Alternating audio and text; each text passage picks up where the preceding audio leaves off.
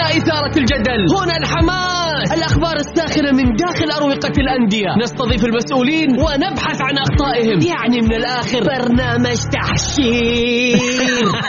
دقيقة تحشير ايه يا حبيبي؟ ما يحتاج كل هذا الأكشن، الوضع مختلف تماما. بناخذكم في جولة خفيفة نناقش فيها مواضيع الرياضة ببساطة، أخبار رياضية، حصريات، معلومات فنية وتكتيكية، ولقاءات مع لاعبين ونقاد ومسؤولين. معاي أنا بندر حلواني في الجولة.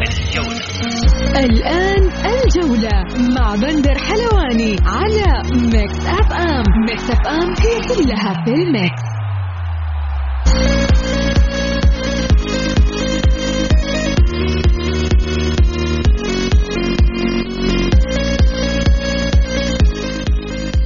مساكم الله بالخير في حلقة جديدة من برنامجكم الجولة على ميكس اف ام. يوميا بكون معكم أنا بندر حلواني من الأحد إلى الخميس من الساعة 6 وحتى 7 مساء. حلقتنا اليوم غير، عندنا فقرات كثيرة، أخبار وحصريات ونقاد رياضيين ومحللين. تتوقعوا مين معنا اليوم ضيوف؟ المعلق الإماراتي عامر عبد الله، والإعلام المهتم بشأن الأهلاوي وليد سعيد، والمتحدث الرسمي لمهرجان ولي العهد للهجنة الأستاذ أحمد البدر.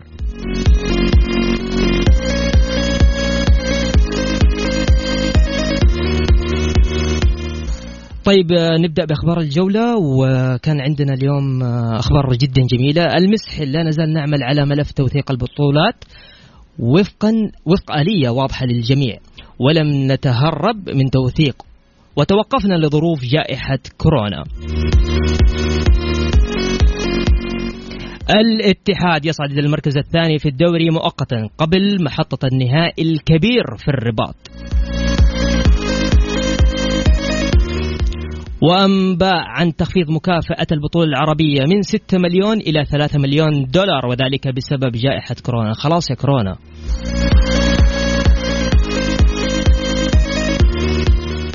إدارة الأهلي تقترب من إغلاق ملف الكفاءة المالية، والمباراة القادمة أمام الحزم سيلعب بكامل نجومه.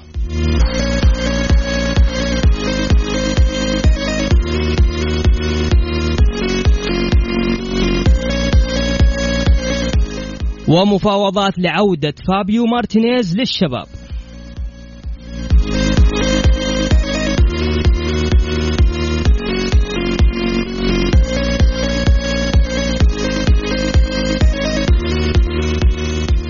نطلع نسمع عمرو دياب وبعدها راجعين.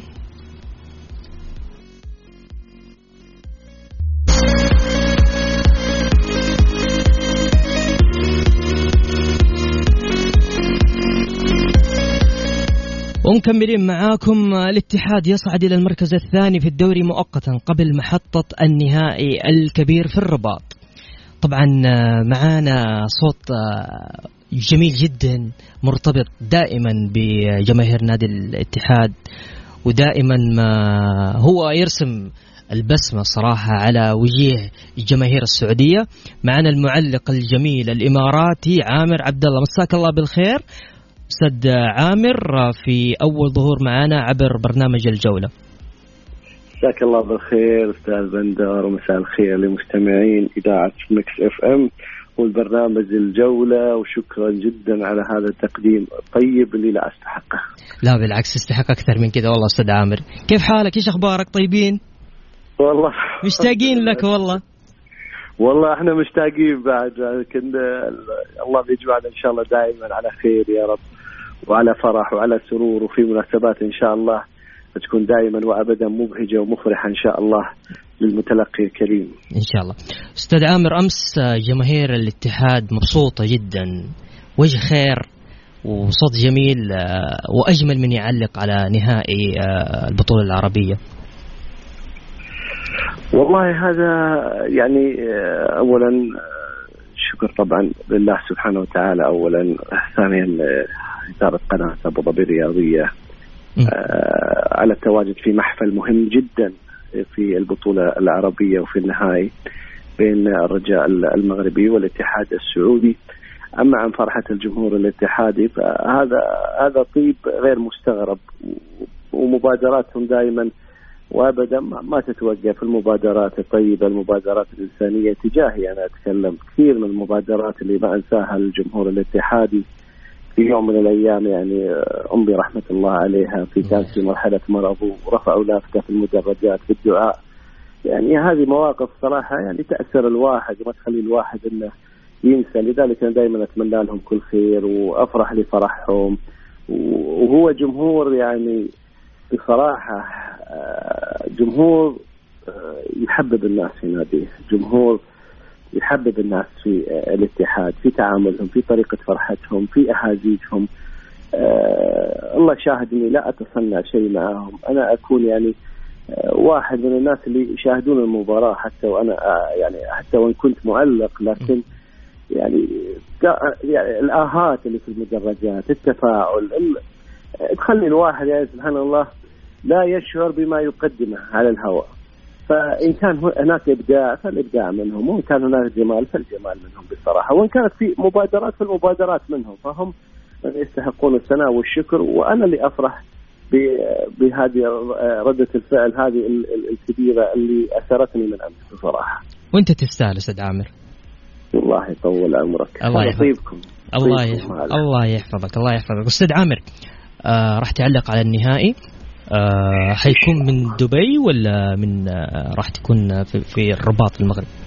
احنا طبعا كان مخطط تغطية ضخمة من المغرب، ولكن وفي جائحة كورونا وحسب وضعية البلدان دائما هي تكون هي اللي تحدد الموقف. فبيكون طبعا في مراسلين من الملعب وفي تغطية من الملعب، لكن أغلب التغطية بتكون من داخل القناة نسبة لهذه الظروف، يعني من مقر القناة في أبو ظبي. ممتاز. ما حيكون في حضور جماهيري طبعا؟ أنا أعرف إنه يدي يعني شوف احنا أيضا جماهير الرجاء أيضا جماهير غفيرة وكبيرة ومؤثرة وجميلة بدورها. ممكن ما نكون احنا ارتبطنا بالدوري المغربي نفس الدوري السعودي، لكن شفنا الكثير من الأحداث وشفنا يعني كنا نتمنى، لكن الظروف هي اللي حكمت على الجميع. البعض يقول أن هذا مؤشر لمصلحة الاتحاد، والبعض يقول أن الاتحاد هو لا يعني ما ينطرب للعب إلا إذا كان الملعب بجمهور كبير جدا. يعني نفس المواجهة اللي كانت في المغرب اللي تأهل من خلال الاتحاد إلى الدور نصف النهائي لو تذكر، كان ملعب مكتظ بالجماهير وقدم الاتحاد مباراة من أجمل مبارياته. كنا نتمنى أن الظروف تكون مكتملة من ناحية كل شيء، لكن أنت عارف أن النهائي أجل أكثر من مرة. صحيح. وإقامة إن شاء الله يوم السبت القادم، وهذه جائحة يعني لمت بالجميع أو أضرت بالجميع. فكنا نتمنى الصراحة أن يكون في حضور جماهيري، وكنا نتمنى أن يكون في حضور إعلامي كبير جدا لهذا الحدث. لكن إن شاء الله أن التغطية بتنال يعني رضا الجميع إن شاء الله. إن شاء الله. متفائل؟ ها متفائل بإيش؟ بالاتحاد. أكيد أنا إذاعة سعودية بقول لك يا بندر أنا محايد وأنت محايد. احنا بنغطي الحدث، احنا لازم ان شاء الله احنا الكل حيستمتع صراحه والله. ان كان الفريق الرجال البيضاء الرجال المغربي او حتى الاتحاد السعودي، بكل امانه كلنا راح نستمتع. صحيح. شوف انت الهدف الاسمى كان هو اعاده البطولات العربيه للواجهه. البعض كان يقاتل من اجل ان يموت اي تجمع عربي، بينما اتت يعني الصراحه يعني خليني اقول الدور الكبير للمملكة العربية السعودية في إحياء هذه البطولة والمسابقات الأخرى العربية. أنت عارف أن لجان الاتحاد العربي ورئاسة الاتحاد العربي هي في المملكة العربية السعودية من عقود، ودائما السعودية كانت تحاول في التجمع العربي، دائما تحاول في البطولات العربية. النسخة الأولى بكأس زايد اللي يقيم النهائي في مدينة العين يعني كان نهائي كبير جدا وبطولة كانت رائعة، وهذه هي النسخة الثانية، وإن شاء الله بتبدأ النسخة الثالثة. وإحنا نبحث عن كل ما هو يعني يجمع العرب ويجمع المسابقات العربية. فنحن خلنا نقول نحن في الاتجاه الآخر، نحن في الاتجاه الذي يقاتل من أجل إحياء التجمع العربي والبطولات العربية. هناك من يحاول أن يفسد هذا العرس العربي، هناك من يحاول أن يقلل من قيمة البطولات. لا، اليوم أنا عندي نهائي بين الرجاء والاتحاد لا هذا نهائي كبير، هذا نهائي بين أحد كبار القارة الآسيوية وأحد كبار القارة الأفريقية. صحيح. يعني أعتقد أنها مباراة منتظرة ومرتقبة وستتابع من المحاربين لهذا الحدث قبل المؤيدين له. صحيح صحيح. المعلق الجميل عامر عبد الله، شكرا، أشكرك بجدا لهذه الاستضافة. الله يطول عمرك، شكرا لك وشكرا للمستمعين.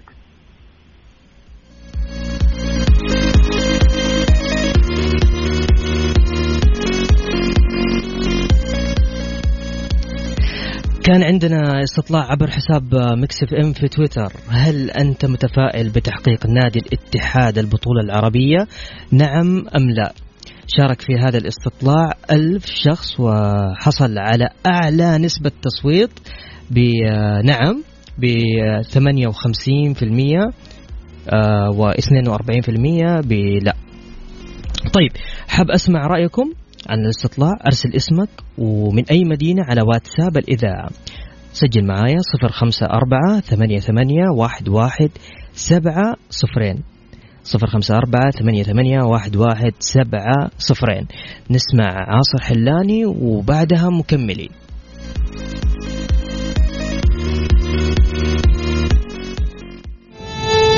الجولة مع بندر حلواني على ميكس اف ام. ميكس اف ام هي كلها في الميكس.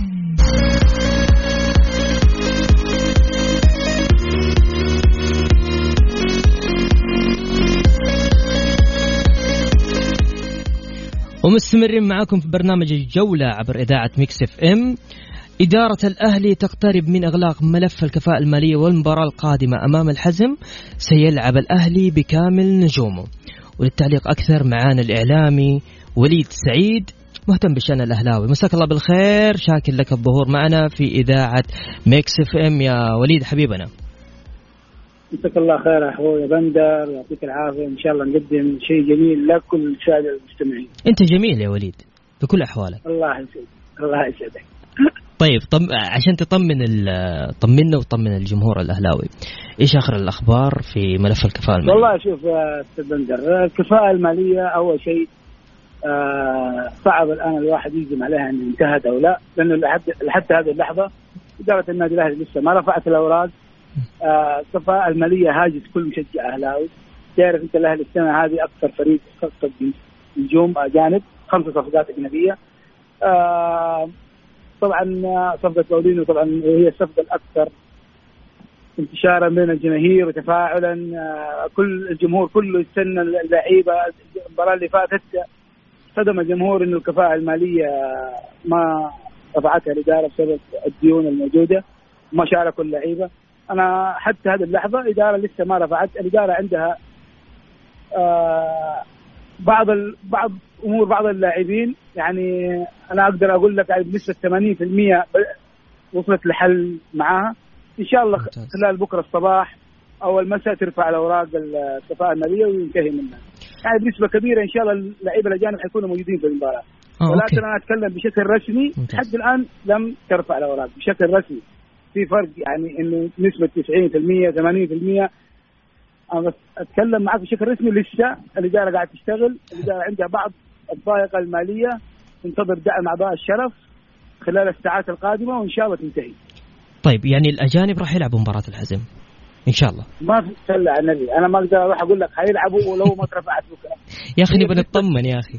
هي بنسبة كبيرة يعني الأمور يعني وصلت لحل كبير. نسبة، أديني نسبة. طيب أتكلم رسمي، أنا ما بتكلم رسمي لأن الرسمي يعني إن أنا أقول لك خلاص رفعت. هي لسه لحد هذه اللحظة ما رفعت الأوراق.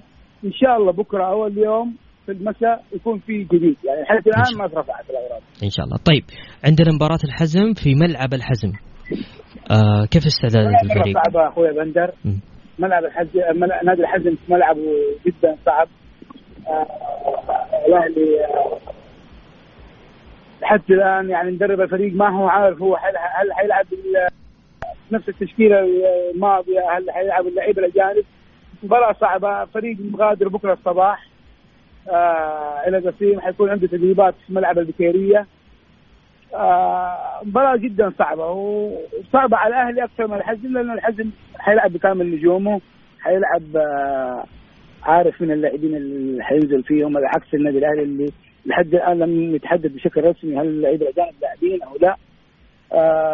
ولكن في حال أن الفريق اكتملت صفوفه ولعبوا باللاعبين الأجانب، أنا أحب أبشر جمهور الأهلي إن اللاعبين الأهلي الأجانب كلهم جاهزين، باولينو، فليد، الحسن، دانكري، كلهم لياقيا جاهزين وكلهم يتم استعداد المشاركة.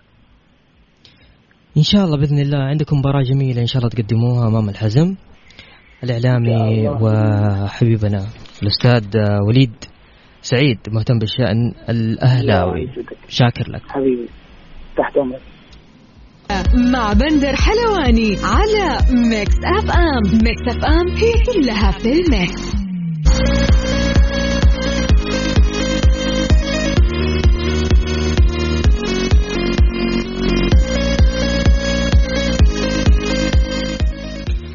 ومستمرين معاكم في برنامج الجولة عبر إذاعة ميكس اف ام، وعندنا مهرجان ولي العهد للهجن، تاريخ عريق وإرث عظيم، ومعنا المتحدث الرسمي لمهرجان ولي العهد للهجن الثالث الأستاذ أحمد البكر.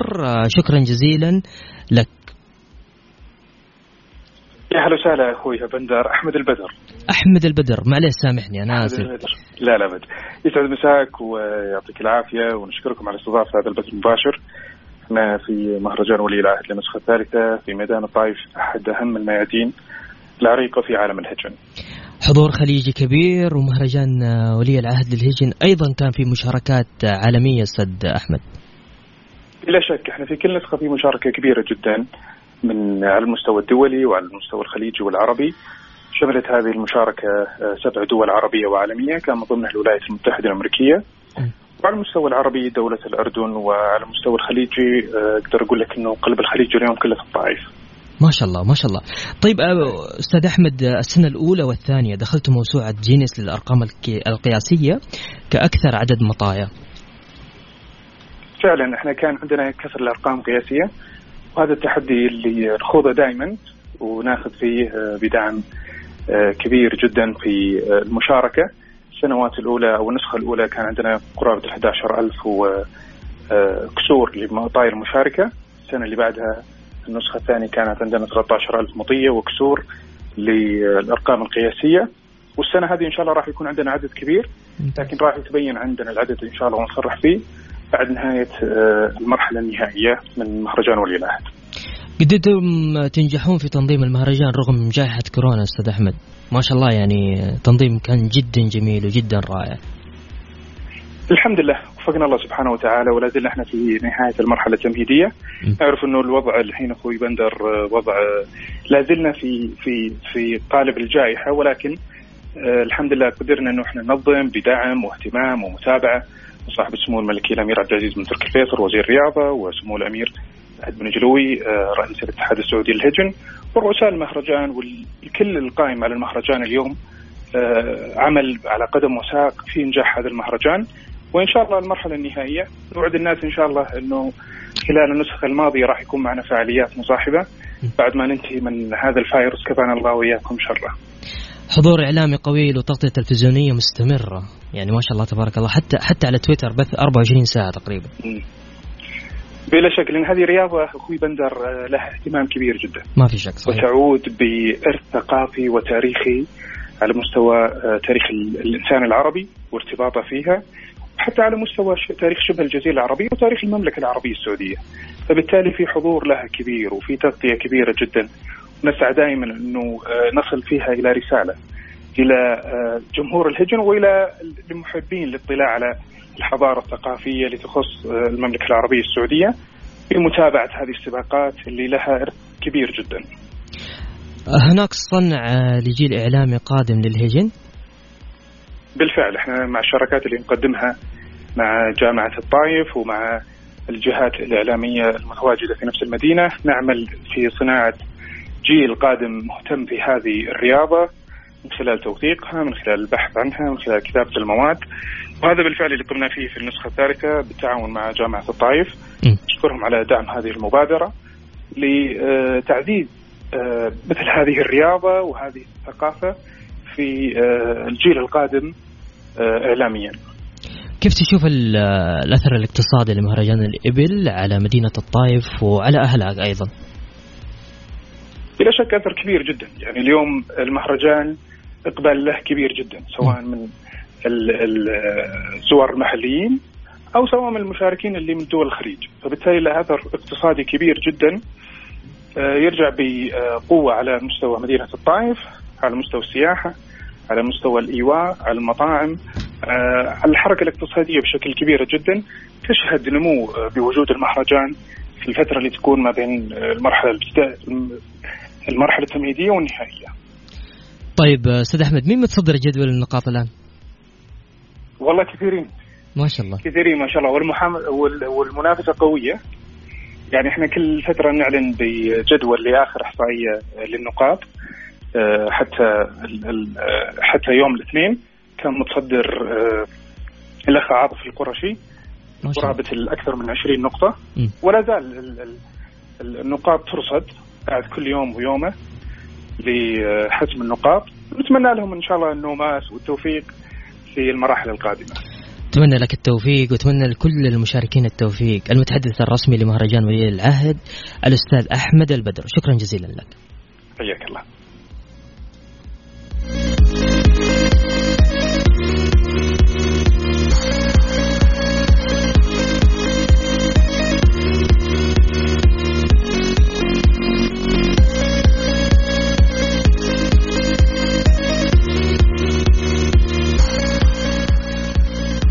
طيب نسمع أغنية وبعدها عندنا الاتحاد للبطولة العربية في الرباط.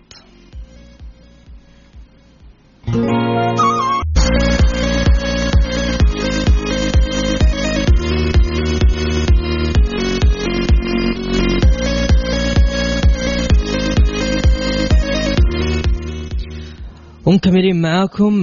ناخذ معلومات بسيطة. الاتحاد يصعد إلى المركز الثاني في الدوري مؤقتا قبل محطة النهائي الكبير في الرباط.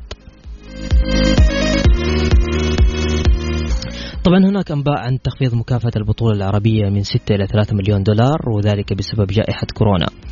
وأول مباراة للمحترف البرازيلي كورنالدو عبد الله الحافظ ستكون في نهائي البطولة العربية. وأيضا آخر مهلة لرفع قائمة الفريق لنهائي البطولة العربية قبل المباراة ب 24 ساعة.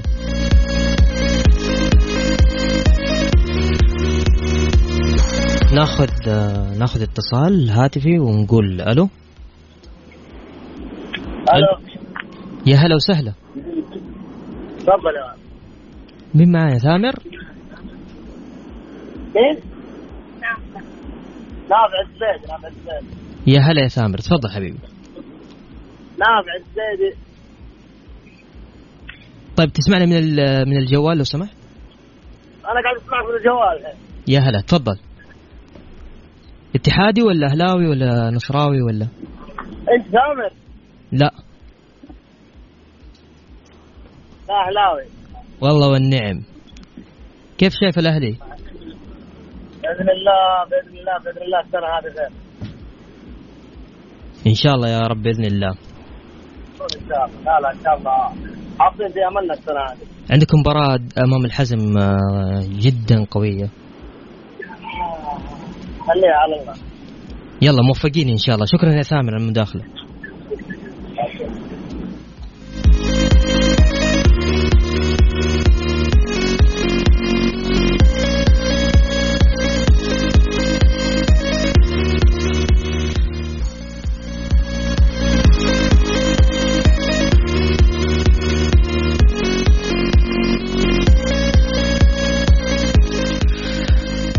طيب عندنا استطلاع راح ينزل في حساب ميكس اف ام @mixfm أو على هاشتاج البرنامج. هل الأهلي سيحصل على شهادة الكفاءة المالية نعم أم لا؟ وتقدروا تشاركون وتقولون رأيكم عبر حساب إذاعة ميكس اف ام أو هاشتاج البرنامج أو على واتساب الإذاعة 0548811700.